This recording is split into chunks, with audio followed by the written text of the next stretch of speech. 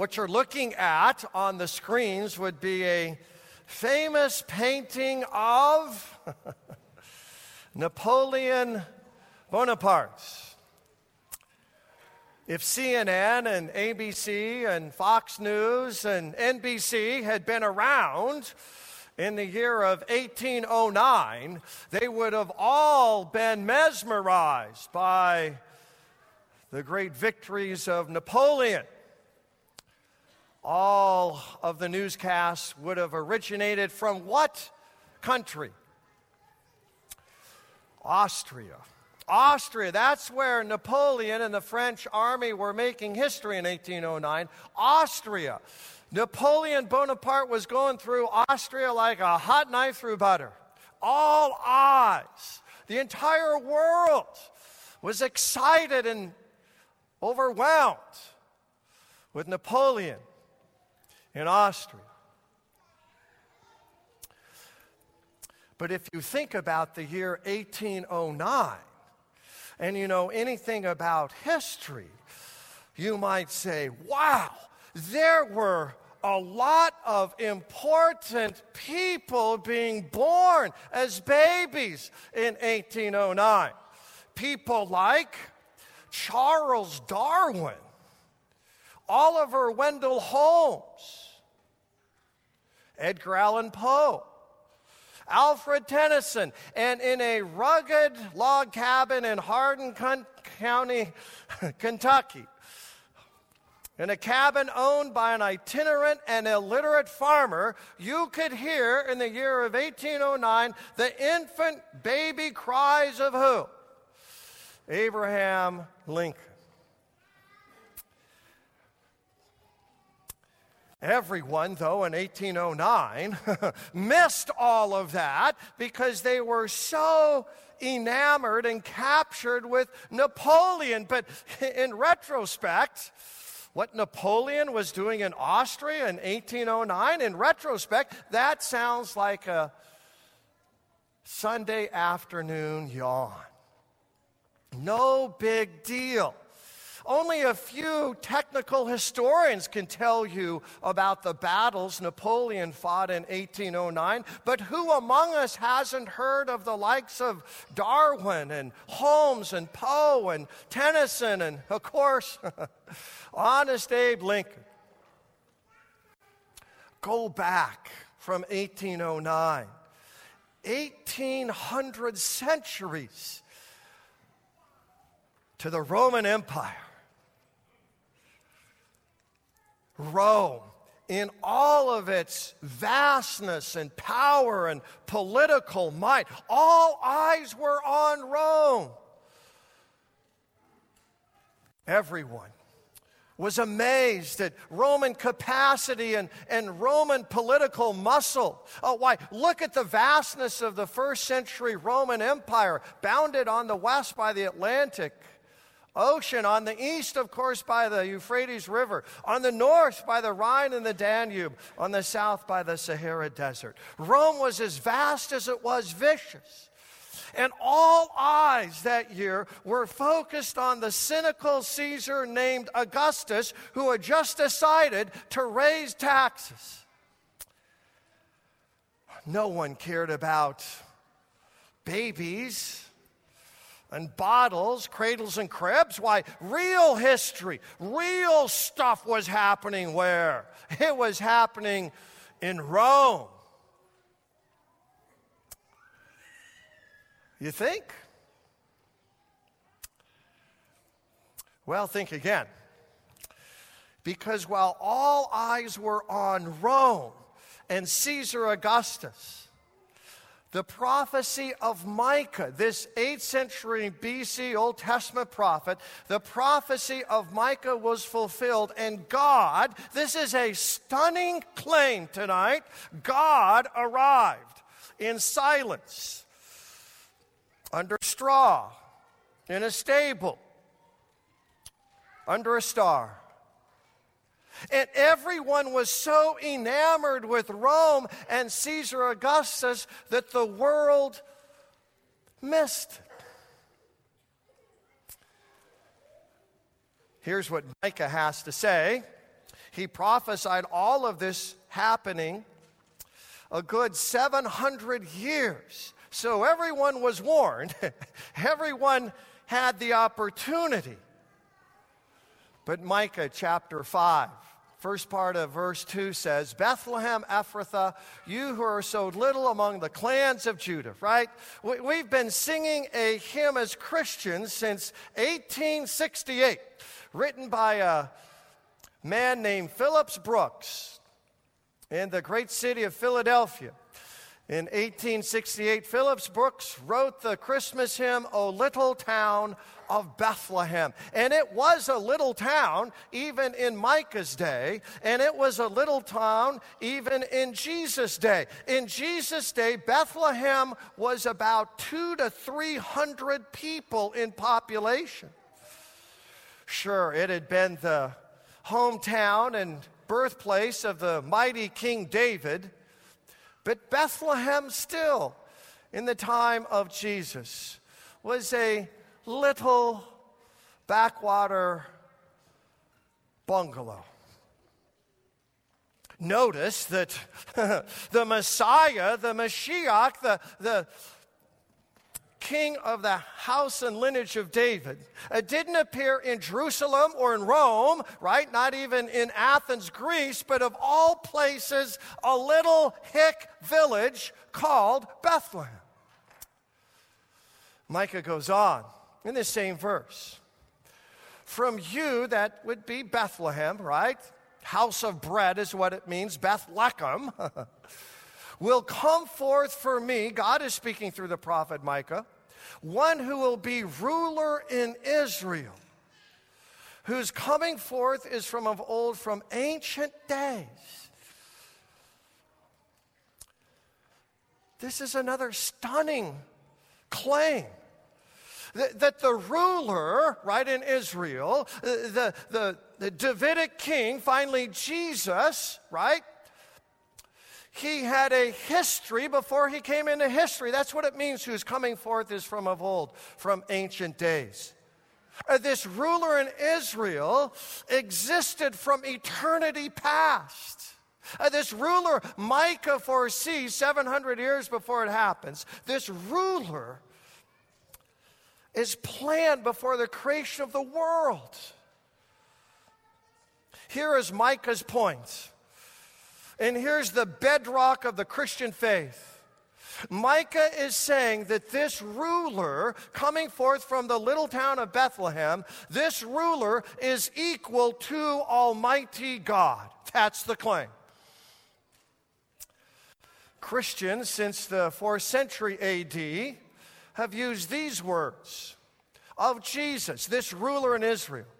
He is God of God, light of light, very God of very God, begotten, not made, being of one substance with the Father. You see, the Bible says Jesus isn't a junior partner with God the Father. Jesus isn't kind of a Mike Pence of the universe. Jesus is 100% God, really and truly and eternally, from of old, from ancient days. So when this little child was conceived and born, a new person didn't appear. The second person of the Trinity, this is how Christians historically have stated it, the second person of the Trinity, which would be God the Son, became incarnate. God the Son took on flesh. God the Son took on a body. God burps. God sleeps. God gets hungry. God gets thirsty. God gets lonely. God feels pain. The Bible puts it this way.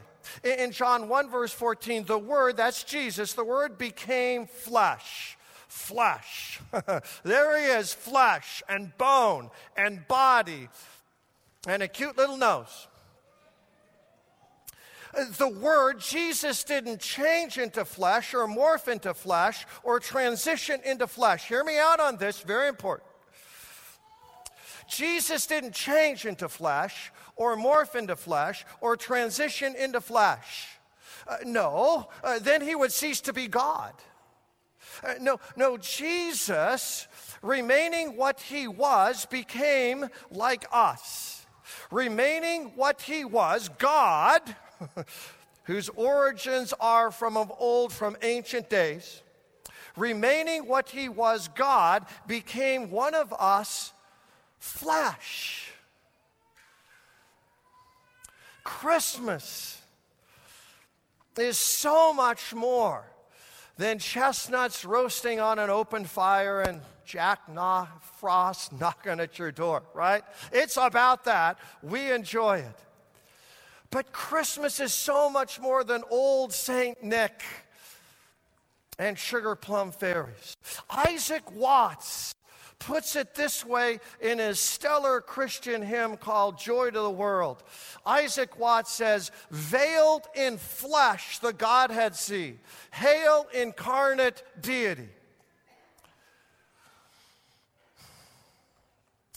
And you say, well, what does that have to do with my life? Good question.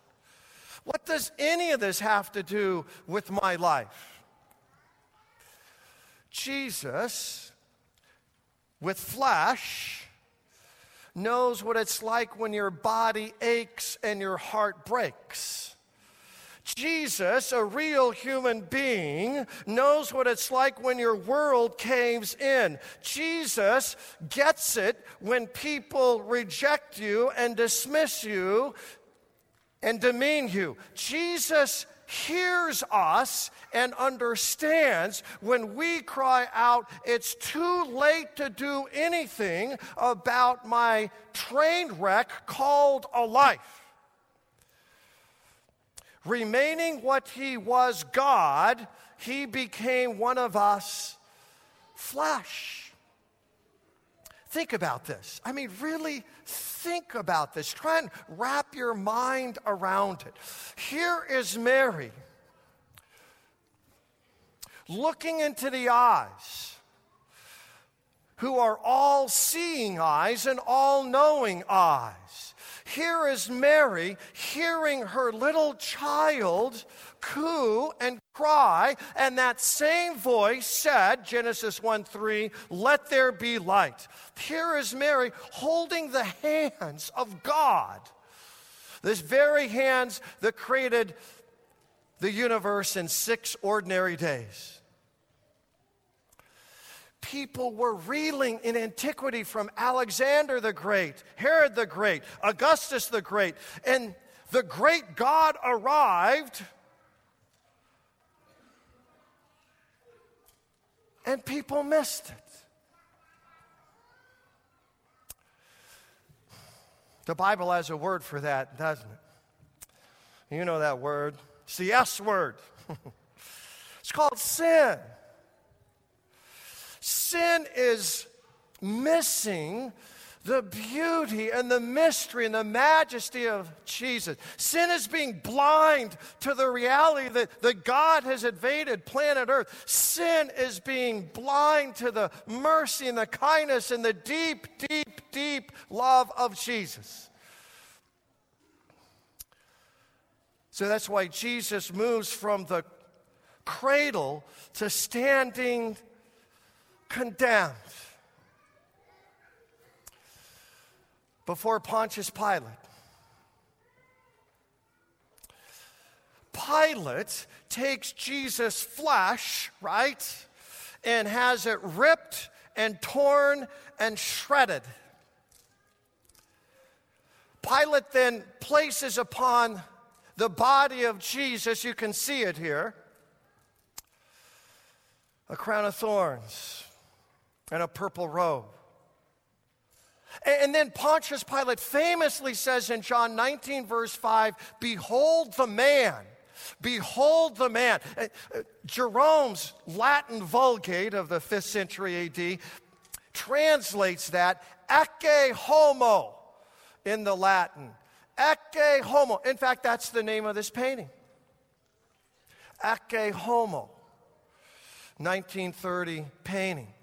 Ecce homo, behold the man. The man. The man with flesh and blood and a beaten body.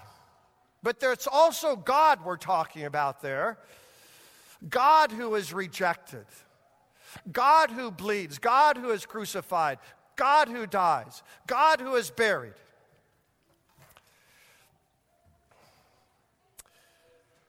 For everyone else, that'd be the end of the story. But Micah's not done, and neither are we. Micah says in chapter 4 of his 7-chapter book, he's talking about Jesus, this one born in the little town of Bethlehem, whose origins are from of old, from ancient days. That's the he shall stand. See, they laid him in the tomb dead, but now Micah says he's going to stand and shepherd his flock in the strength of the Lord, in the majesty of the name of the Lord his God. And they shall dwell secure, for he shall be great to the ends of the earth. What I'm sharing with you tonight is a nutshell of the biblical message. We move from the gospel, see, to the good that this does for us. What's the good? We dwell secure to God's glory. He will be great to the ends of the earth. That's it. That's the Bible in a nutshell. It's gospel, it's good news, and it's our good for God's glory. And this whole Micah prophecy is pointing to the promise of our good. We can dwell secure. When you think about it, that's what we want at our very core. I want to be secure. I want social security. I want financial security. I want national security. Security is the very heart of what we cry out for. I just want to be secure. That's why we work. That's why we invest. That's why some of us endlessly exercise. That's why we take vitamins. And that's why we triple lock all doors. We just want to be secure.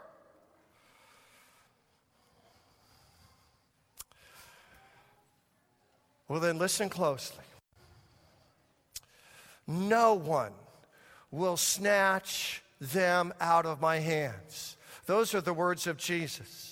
I'm convinced that neither death, nor life, nor angels, or demons, nor heights, nor depths, or anything in all creation will be able to separate us from the love of God in Christ Jesus our Lord. Those are the words of Paul. Safe and secure from all alarms. Those are the words of the gospel song, leaning on the everlasting arms. Safe and secure in life, in death.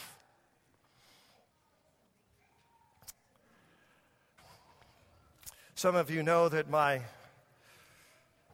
deceased father used to be a high school football referee. Did that for some 35 years. Another football referee that my dad once met was named Art Holst. Art Holst, he didn't do high school. Art Holst did the NFL.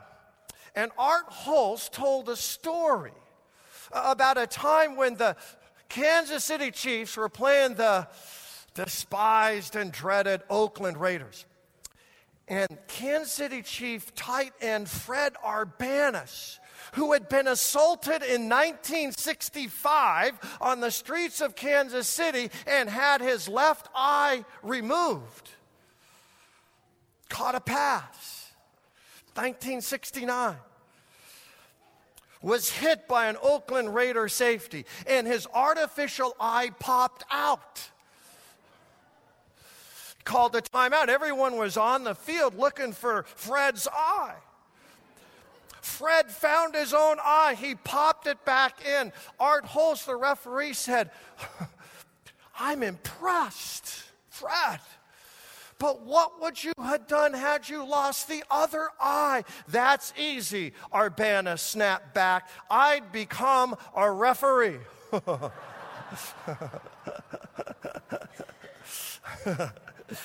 We all know referees are what? Blind. And I hope we all know that we're all blind sometimes. Blind to the gospel bringing us good news for God's glory. That's why Micah presses his prophetic pen hard. Micah wants us to open our eyes, not just kind of dimly, but wide open. Open our hearts, open our lives to see who?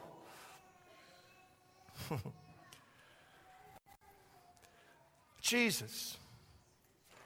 Jesus, born in the little backwater bungalow called Bethlehem. Jesus, whose origins are from of old, from ancient times. Jesus, who stands to shepherd his flock. Jesus, who lives and reigns so we can be safe and secure from all alarms in life, in death, forever. And just because the whole thing began with babies and bottles and cradles and cribs, don't miss it.